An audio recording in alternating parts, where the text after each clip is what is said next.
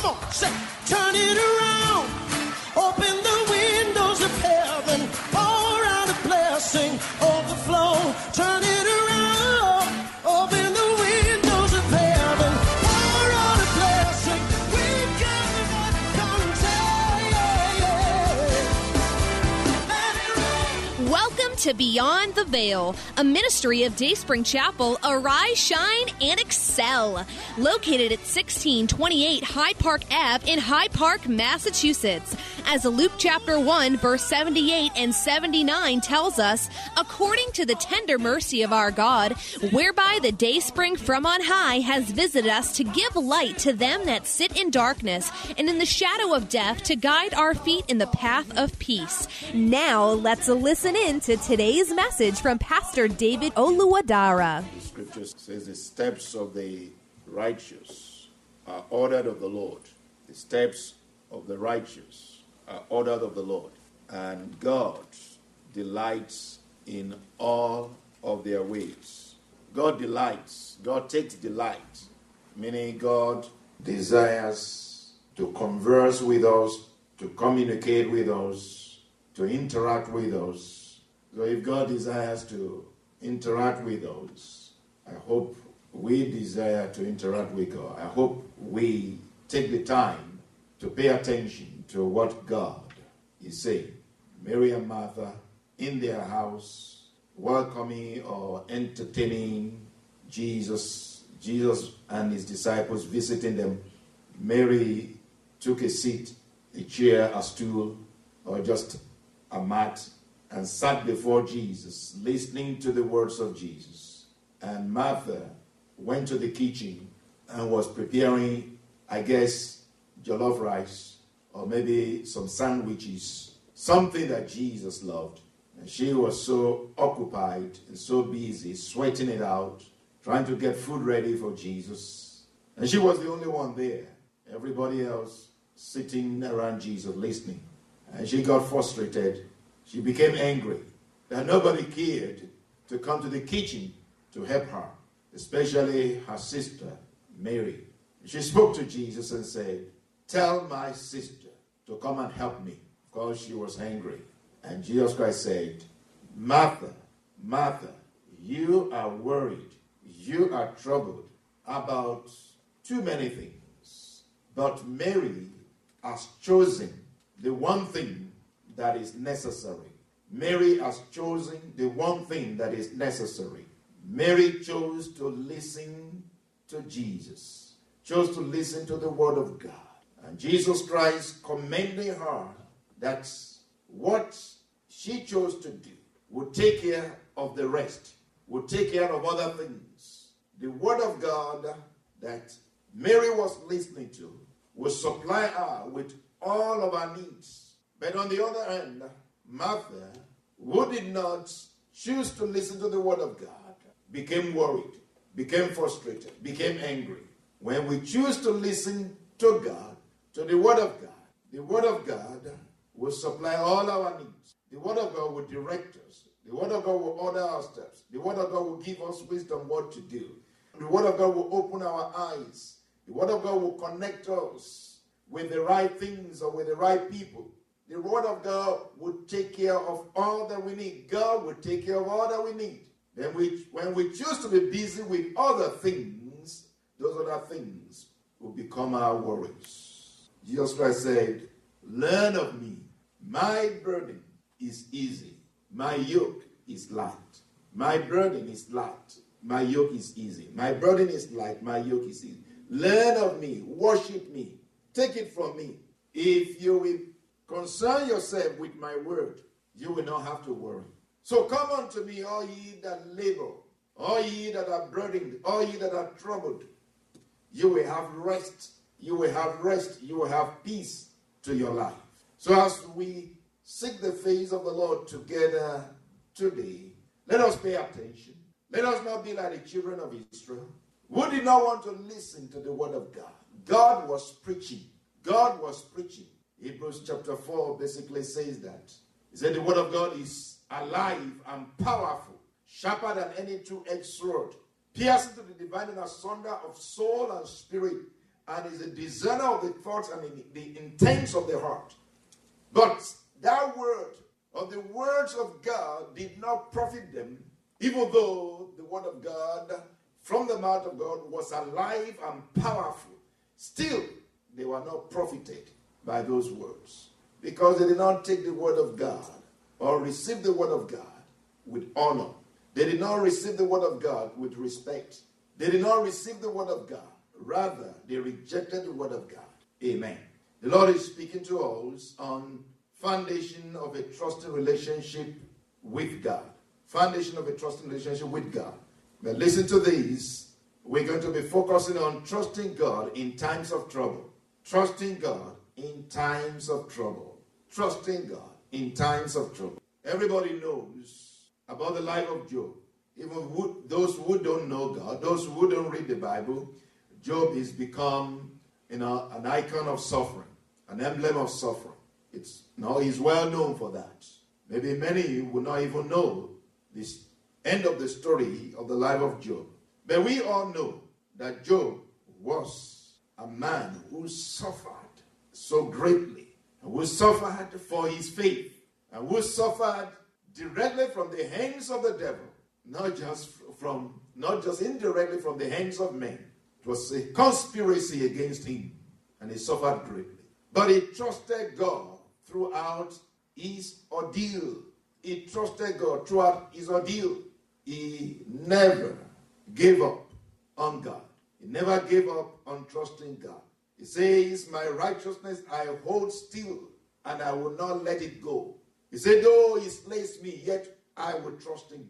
So Job trusted God throughout his ordeal. How was Job able to make that? How was Job able to make that? How are the people of old able to do that?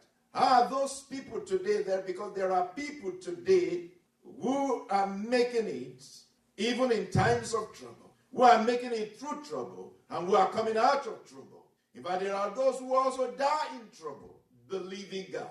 Of course, many apostles went through many troubles, but they held on to their faith. They trusted God in trouble. Many times God delivered them. Some other times God watched them as they were being slaughtered, as they were being killed. What do we need to do to be able to trust God in times of trouble? You have to trust him when there is no trouble to start with. If you're going to trust him in time of trouble, you have to begin to trust him now when there seems to be no trouble, when relatively there is no trouble. So trusting God in times of trouble. First of all, let us look at some scripture prayer prompters. I just want us to look at two scripture prayer prompters. I want us to look at two scripture prayer prompters. Deuteronomy 32, 3-4. Deuteronomy 32, 3-4.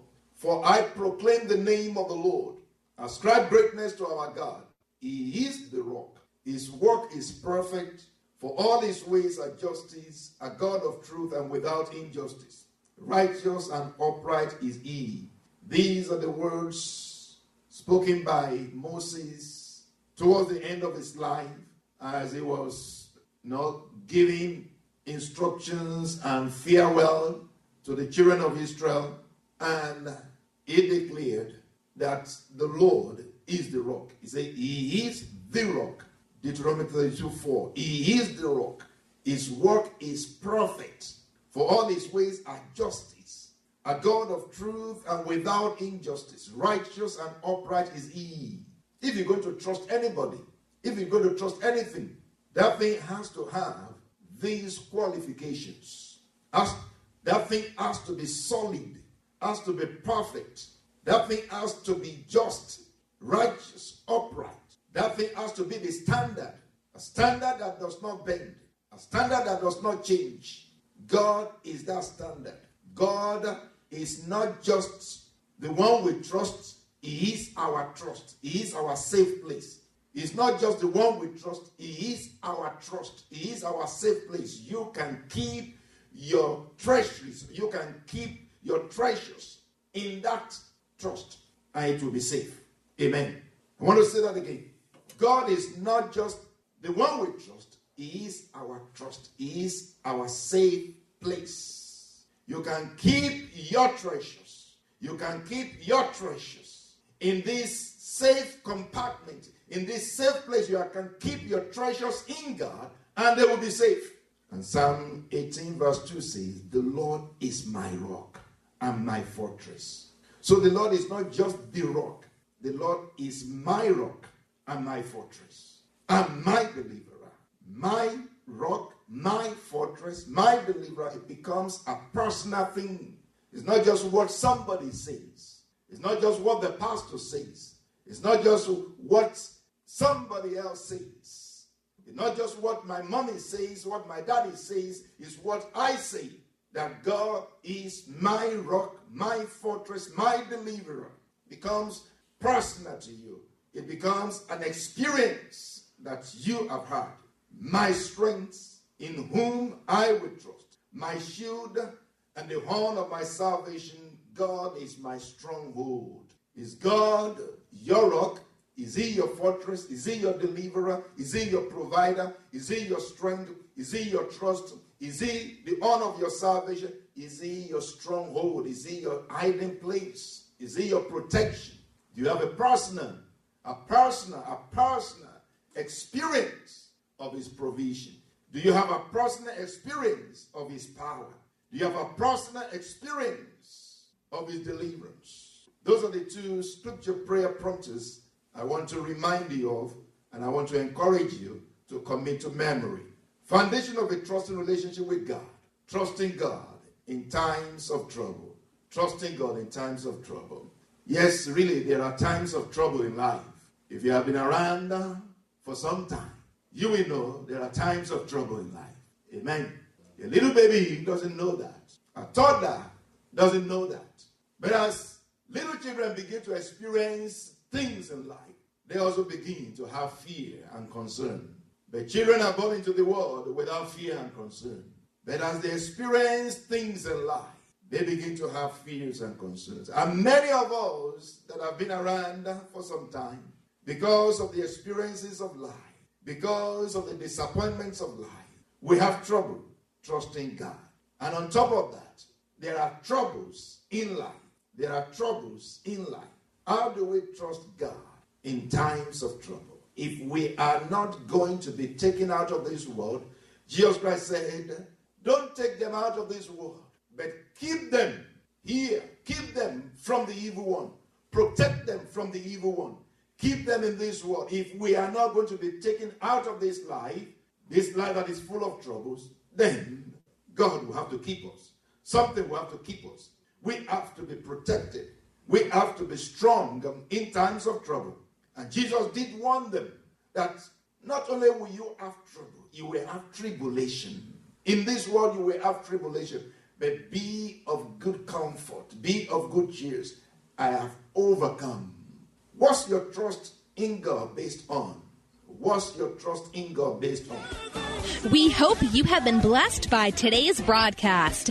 Come worship with us at Dayspring Chapel, located at 1628 High Park Ave in High Park, Massachusetts. Again, that's 1628 High Park Ave in High Park, Massachusetts. Sunday worship is at 1 p.m., Bible study and prayers on Wednesday at 7:30 p.m. You may contact Pastor David for prayers or counseling at 857-266-0778. Again, that's 857-266-0778. Until tomorrow at this same time, Monday through Friday, arise, shine, and excel.